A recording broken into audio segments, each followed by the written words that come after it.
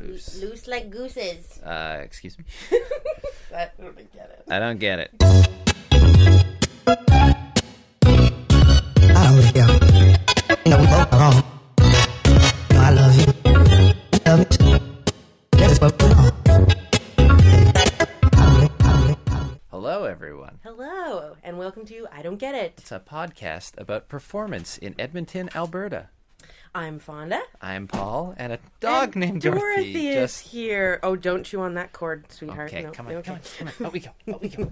I Don't Get It is part of the Alberta Podcast Network, powered by ATB. We had a pretty crazy week, didn't we, Paul? We sure did.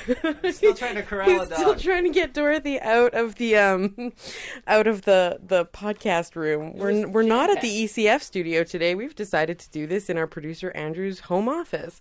So while Paul is corralling the dog, I do want to make a correction on last week's episode, where we reviewed Edmonton Opera's Don Giovanni. We mistakenly attributed the role of Donna Elvira to Miriam Khalil, and now. I'm sorry about that. We mistakenly attributed the role of Donna Elvira to Miriam Khalil. The role of Donna Elvira in Don Giovanni was actually played by Kara McLeod. So we're sorry about that error. And thank you to the listener who let us know. McLeod had stepped in to fill the role for the full run of that show after Khalil had to leave the production due to an injury. And so we didn't realize that while we were recording, and somehow missed the insert in the program. Well, so such is the way.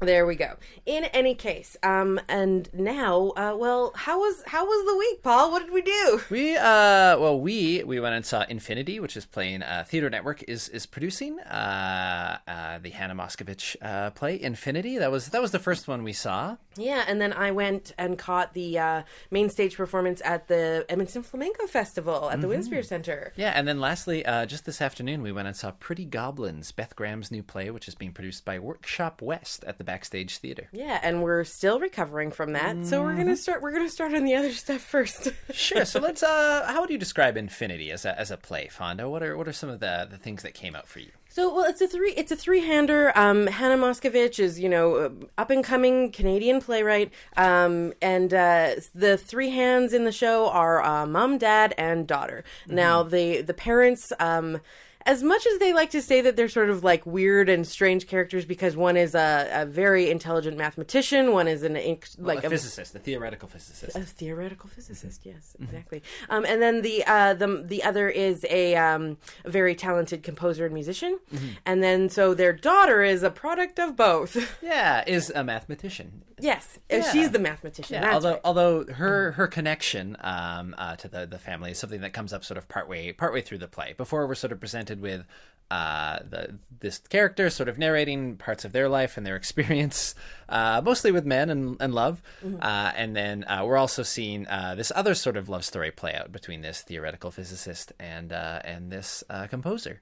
Yeah, and I think that visually, what was really interesting about the show is that they not only was the narrative sort of broken up in time, they also broke up the space of the stage a lot, and projections by Ian Jackson were used to sort of animate and texturize like the space that was playing, and wanted There was a scrim. Sorry, go yeah, ahead. there were. I think there were two scrims because you could really see the levels, and what was being projected was usually images of music notes or often like scribblings of a physicist's Scribblings, work. yeah. Scribblings for sure.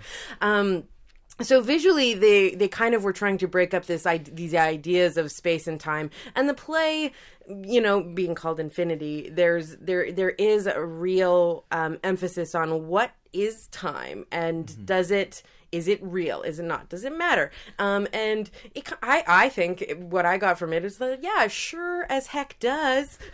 Because sort of like as we see in the sort of the symphonic side of the big ideas in this play is like what matters with music is how it uses time. It uses time in really interesting ways. So regardless of whether the abstract notion of time is this real thing that's happening, or just something we've sort of created to understand our world, that's almost an irrelevant question, because it's what we do with that sort of matters. And that's sort of the spiral of this combination of parents and child, and what they're doing with their time, and how that all plays out. That is sort of like the emotional arc of the play. Is what do we do with the time we have, even when we're looking at time in very different ways. Yeah, and I think one of the themes that I really it stuck out very strongly for me was the how, as a musician, the male figure, sort of father figure. I don't think that the characters are named. He seems almost jealous of her, of her ability to wield time as a musician, and. Larissa Pororeski played the musician role, and fantastic violinist, and it was very interesting to see her character come out while she was playing music. I think in other productions of the play, they have a separate violinist that plays, and so it's not always played by the same performer or as the character. Because some of the transitions in the play would be Larissa playing music, and we're seeing these visuals, and then it would sort of segue into the next scene. Yeah. And what was I felt like it was actually the strongest part of being able to see inside her character, because otherwise I didn't feel that I got to know enough about that character.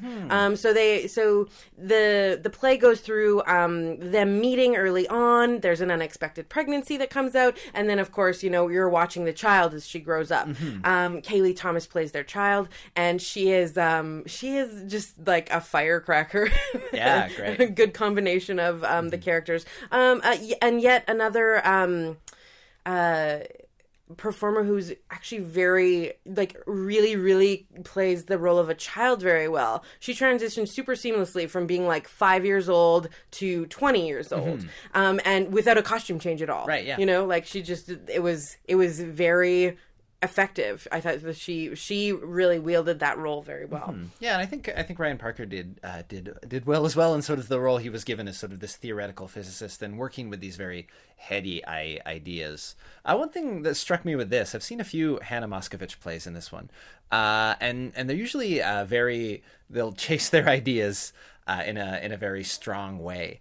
And I think this one sort of left a lot of its avenues unexplored. You sort of mentioned with Larissa's role, sort of we didn't learn that much about the character past a certain point and their sort of arc. Yeah, she just felt she was always kind of crying and trying to get some emotional recognition and support from Ryan's character, and he was just too busy. He was always working on his dissertation, and even when his dissertation was done, he wasn't giving them anything back. So she was it felt like she was constantly in want. But you also didn't really. I wanted to know more about her process as a musician. I wanted, I felt like we were, you were exposed to a lot of Ryan's character, and you got to see that the roundedness of it, and I didn't think that I think that she wasn't written enough almost. There just wasn't enough for her to chew on, and in all honesty, if she wasn't playing the violin, I would have felt really detached from that character. Yeah. I think again, there's lots of big ideas in Infinity, and I think it's sort of after a certain point doesn't go deep on those anymore in the writing and sort of how it's exploring these ideas of time and the effect and how that's playing out, because we have these two parent characters who are very much looking at time in different ways. And we get the sort of the narrative of that, of how that plays out in their direct lives, but we don't get to explore how some of that works in outside of sort of Ryan's confrontations with time, how that is playing out in their art and in their lives, and even, in the effects that this relationship is having on how they explore time and that. We get it from sort of one side of three, I think. Yeah. And with Kaylee's character as well, we get this sense of her character and how it connects, and what sort of we glean sort of what she has, how she's grown up with these characters and what she's taken from them, and where they've left her, to find her own way in life with ideas and thoughts and connections. Yeah, and you can see there's this sort of like Moscovich sort of confessional that really Kaylee is really playing that part. You know, there's a couple of like sort of like either gross stories or odd reveals about her and her relationships, and I just didn't. I wasn't really sure who she was directing the story to. It really wasn't clear where she was in her life and why she was sharing this story in the way. I mean, of course, it all gets revealed at the end, but at the same time, you couldn't really attach to her either because you're just like, why are you telling me this? Right. She shows up in a cab, which is sort of a very fun intro to the show. That was a pretty fun. The side garage of Theater Network. They actually opened the entire building, the garage door of the building. And you so see there's that yellow cab drive away as she comes in. Good timing, yellow cab. Good, very good timing. Yeah. So I think that was Infinity. Much to ponder, and I wish it had sort of pondered more within it. I think of the ideas it brought up. Yeah, I feel like of the very complex subjects that it was talking about, I wanted to be able to chew on them more, but it just felt like they were being thrown out with a lot of vocabulary and not as much emotion and not as much like I just didn't buy it as much. Yeah. Like, what are the ramifications of so much of this? Again, we got them from one side, but maybe not the others. And so then a couple of days after that, I went to the Edmonton Flamenco Festival. So the company is Jairo Barul's flamenco company from Spain. The show is called El Llanto Se Mueve, and it's the English translation is The Cry Moves. It was a really raw and powerful experience. I quite enjoyed. I mean, I just like flamenco dance. I don't know if you have ever watched flamenco, Paul. I don't know if I have either. Working on my cry moves. So flamenco. Flamenco is rooted in quite a lot of different sort of European and Eastern dance traditions. Okay. And the key is that it is percussive. So you're not necessarily watching for a lot of like pretty or sort of virtuosic movement.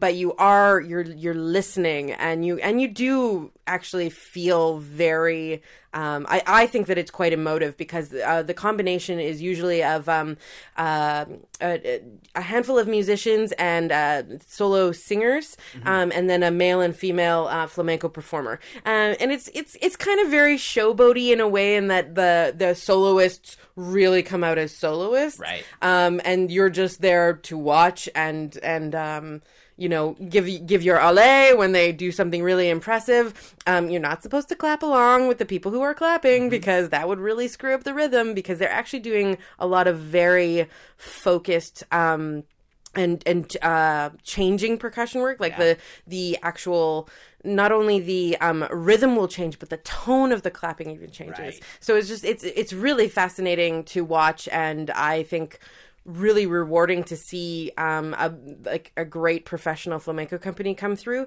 because it's not something that we get to see here. I mean, sometimes you'll have a contemporary performance that maybe has a flamenco dancer in it, or a flamenco appearance will happen in a larger sort of melange of things in a cabaret maybe.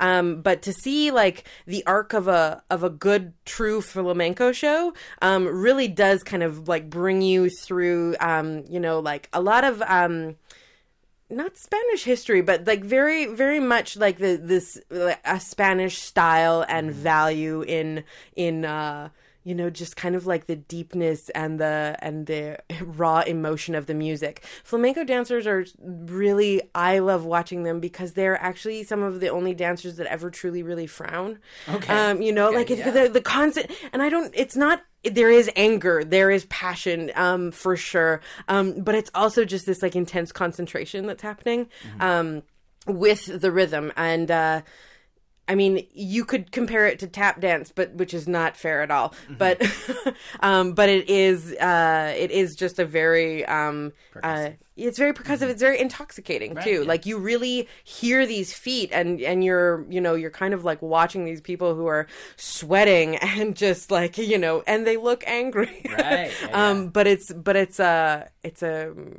like an attractive anger. You're really just sort of like, wow, angry, they're really into that. They are hammering that floor. There was one moment where two of the singers were sitting at a wooden table. Okay.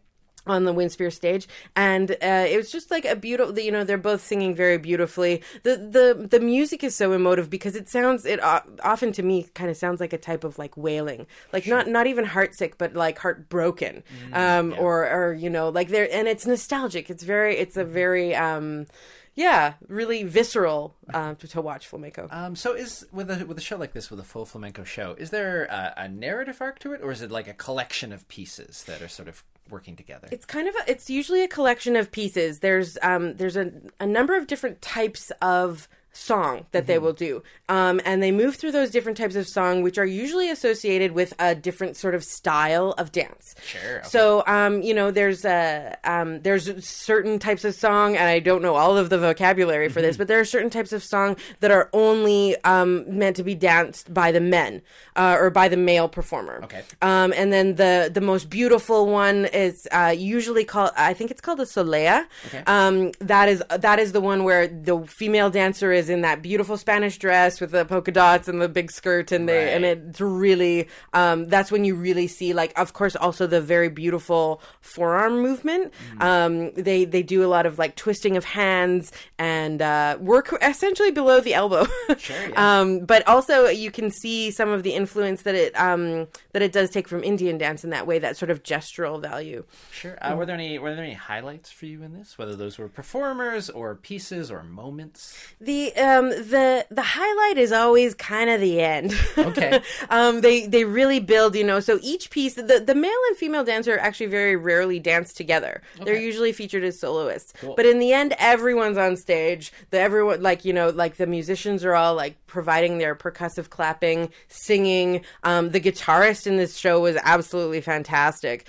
And then, so at the very end, there's this big crescendo of every kind of movement, and they built a raised wood stage on the Winspear floor, right? So that you could really hear. And they also mic'd it, which I thought was a little bit of overkill. Okay.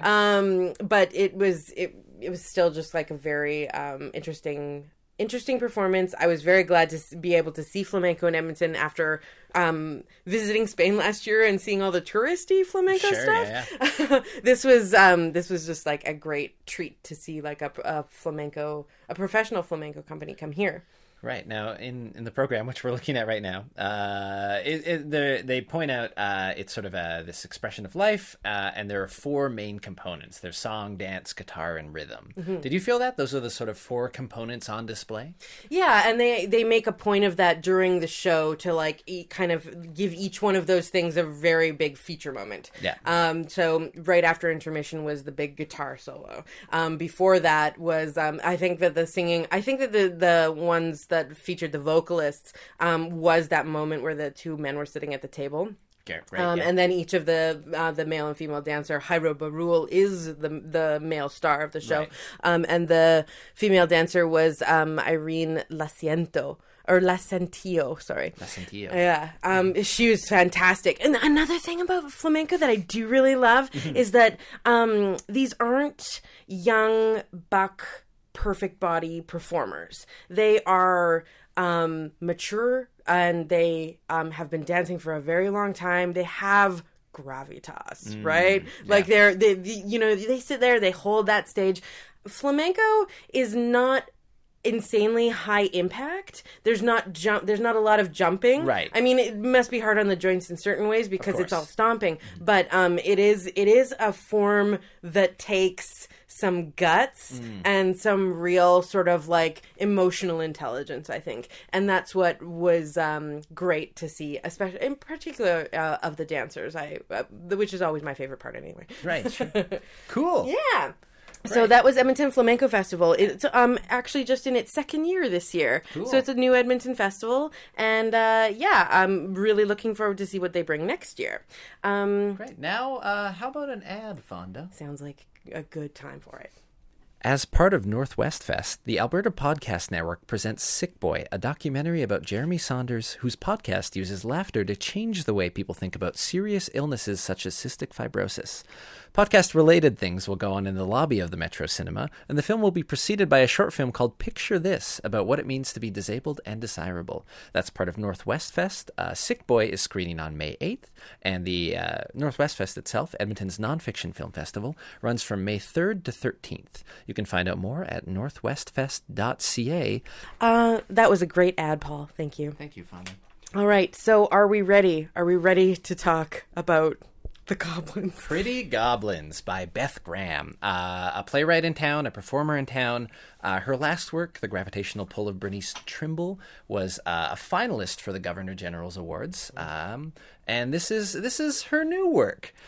Yes, it's the world premiere production of this play, based. They've taken the name Pretty Goblins based on a poem by Christina Rossetti called Goblin Market, and it's so they some of the verse from the play is interspersed in the dialogue of the show, and I thought it was really effective because the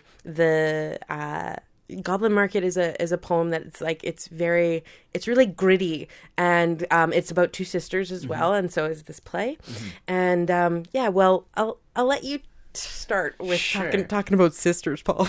Great. So Pretty Goblins, it focuses on two fraternal twin sisters who are living, and sort of their bond, and also the sort of trauma that surrounds their lives. They don't come from a family. You get the sense when they talk about their family that it's rough growing up. There's alcoholism. There are all these sort of destructive patterns around them and in them as well. It's Lizzie and Laura are the sisters.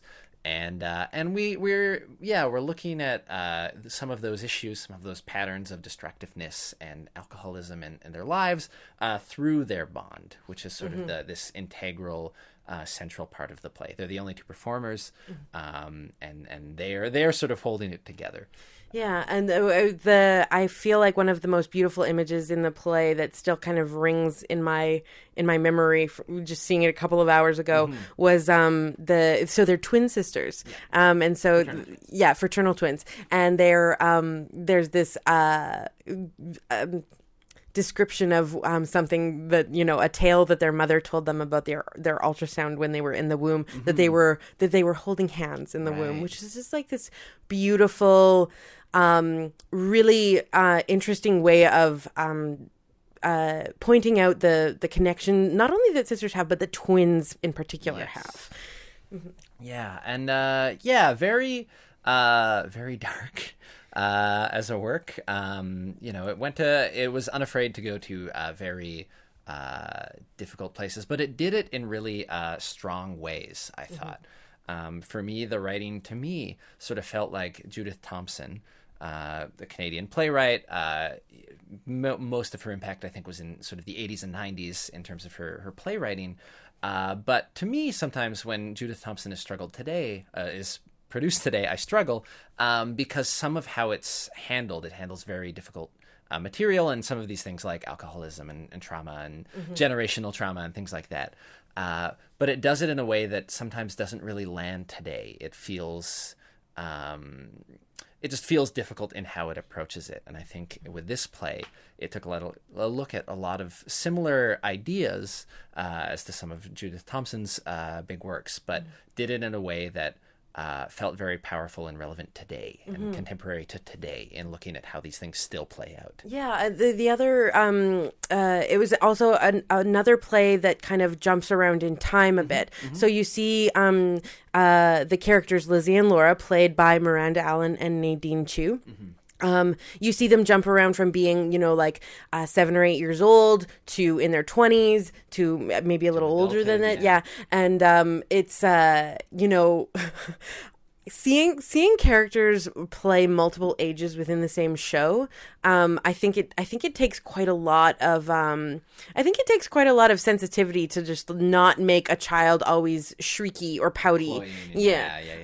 And I think that Nadine Chu could probably play any age and be completely believable.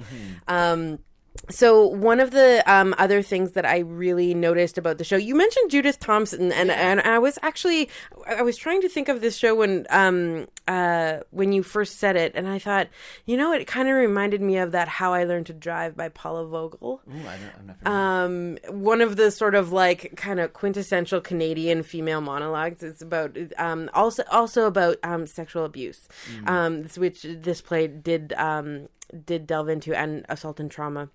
And oh man, I'm jumping around because the show just really was a freaking gut punch. Like I needed a minute afterward. We both kind of just like, I'm gonna go to the bathroom. Okay, I'll see you in a little bit.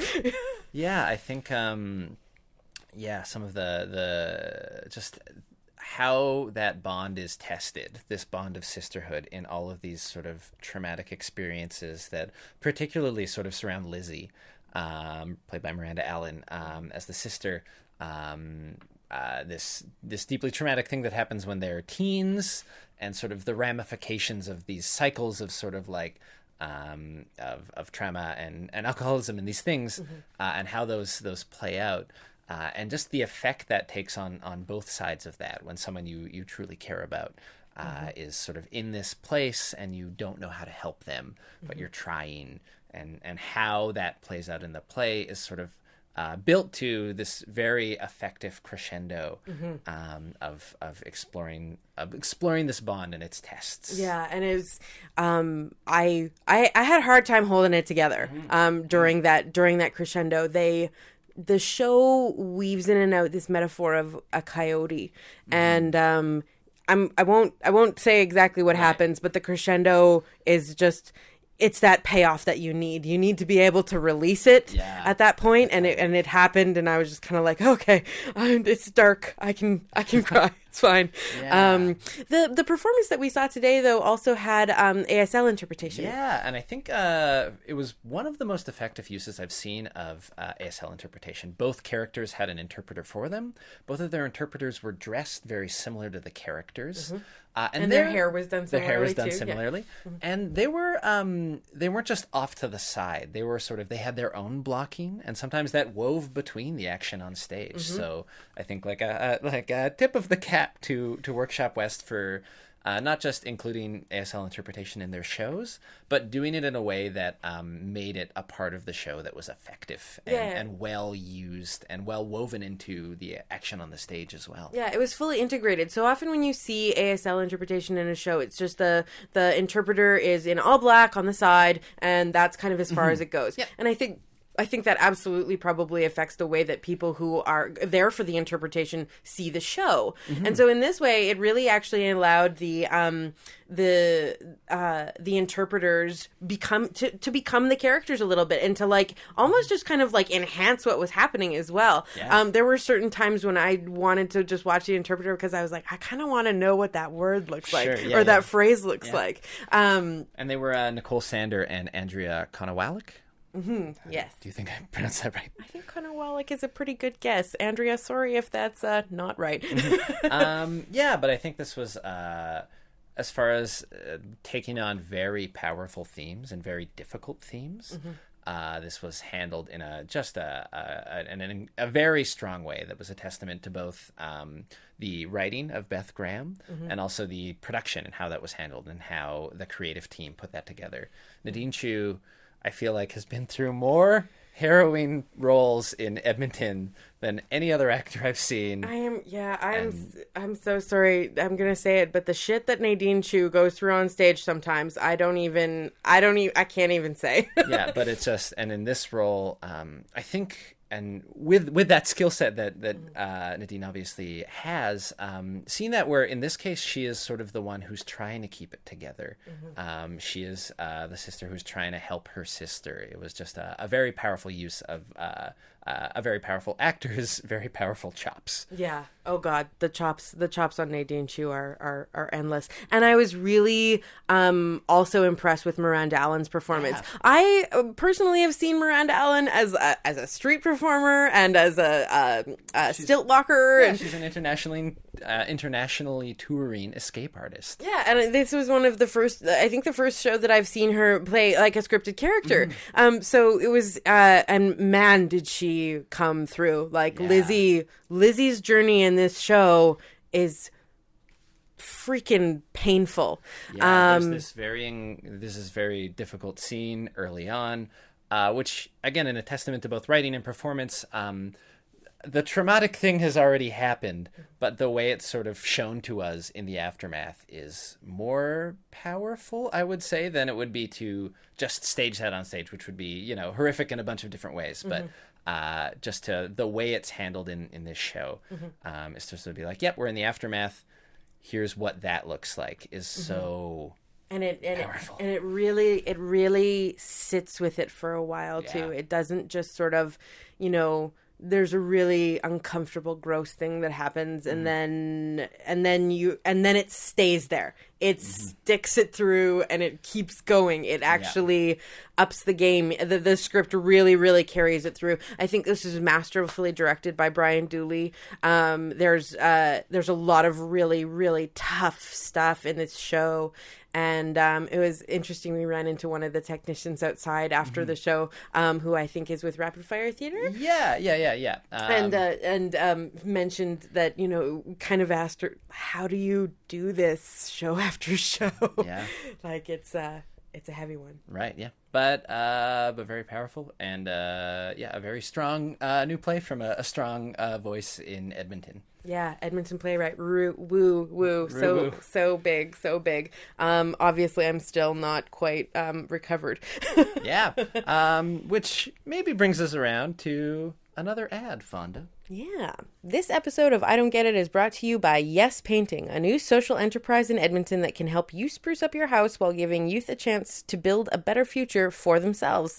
Yes Painting works just like any other contract painting service. The difference is that the work is done by young people who have been involved with youth empowerment and support services, which helps 15 to 21-year-olds who are facing difficult realities like homelessness, trauma, addictions, or neglect.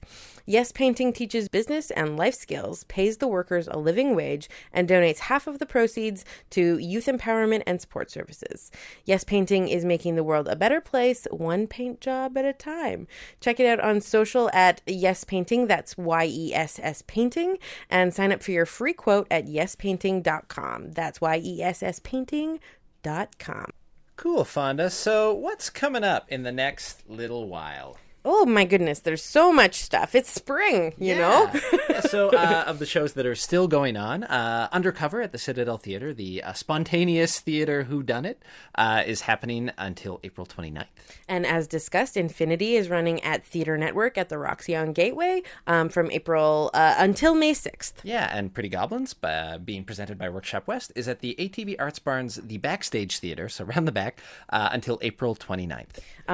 There's only 1 week left of that show, and they have talkbacks on Tuesday, Wednesday, Thursday of this week. So there's lots to see. Go freaking see Pretty Goblins.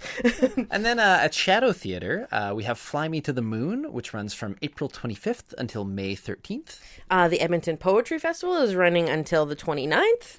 Silver Arrow, the untold story of Robin Hood, is playing at the Citadel Theatre April 21st to May 13th. That has music by Hawksley Workman and is a sort of acrobatic take on the Robin Hood story. I hear there's archery and flying things in it. Cool. Ancestors and Elders, Shumka's show in collaboration with Indigenous artists and dancers, is playing at the Jubilee on April 27th and 28th. And the Good Women Dance Collective is doing What's Cooking, their annual sort of what are you working on? Let's see it and give feedback and critique with an audience. It's happening April 29th at the Arts Barns. And that's all happening in conjunction with International Dance Day. Yay! Okay, that was a good one, Paul. Great. Yeah. Big episode. There's a lot. Let's go unpack it. Cool. Well, go see some things, everybody. Thanks for listening. Bye. Bye. I Don't Get It is a member of the Alberta Podcast Network, powered by ATB. You can subscribe to us on Apple Podcasts or check us out on albertapodcastnetwork.com or the CKUA radio app. I Don't Get It is recorded on Treaty 6 territory in Edmonton, Alberta, in the Edmonton Community Foundation's podcast studio. Our theme music is Mountain Time by Ghibli, and you can find more of Ghibli's music by going to ghibli.bandcamp.com. I Don't Get It is produced by Andrew Paul, Fonda Mithrush, and Paul Blenov.